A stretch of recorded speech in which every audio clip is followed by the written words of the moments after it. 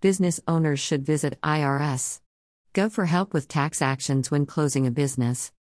Closing a business is always a difficult decision regardless of the circumstances. With this in mind, the IRS redesigned the closing of a business page of IRS.gov to help business owners navigate the federal tax steps when closing a business. Small businesses and self-employed taxpayers will find a variety of information on the page, including what forms to file, how to report revenue received in the final year of business, how to report expenses incurred before closure. The page also details steps all business owners should take when closing. File a final tax return and related forms. The type of return to file and related forms depends on the type of business. Take care of the employees. Business owners with one or more employees must pay any final wages or compensation, make final federal tax deposits, and report employment taxes. Pay taxes owed.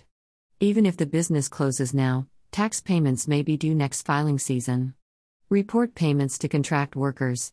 Businesses that pay contractors at least $600 for services including parts and materials during the calendar year in which they go out of business, must report those payments.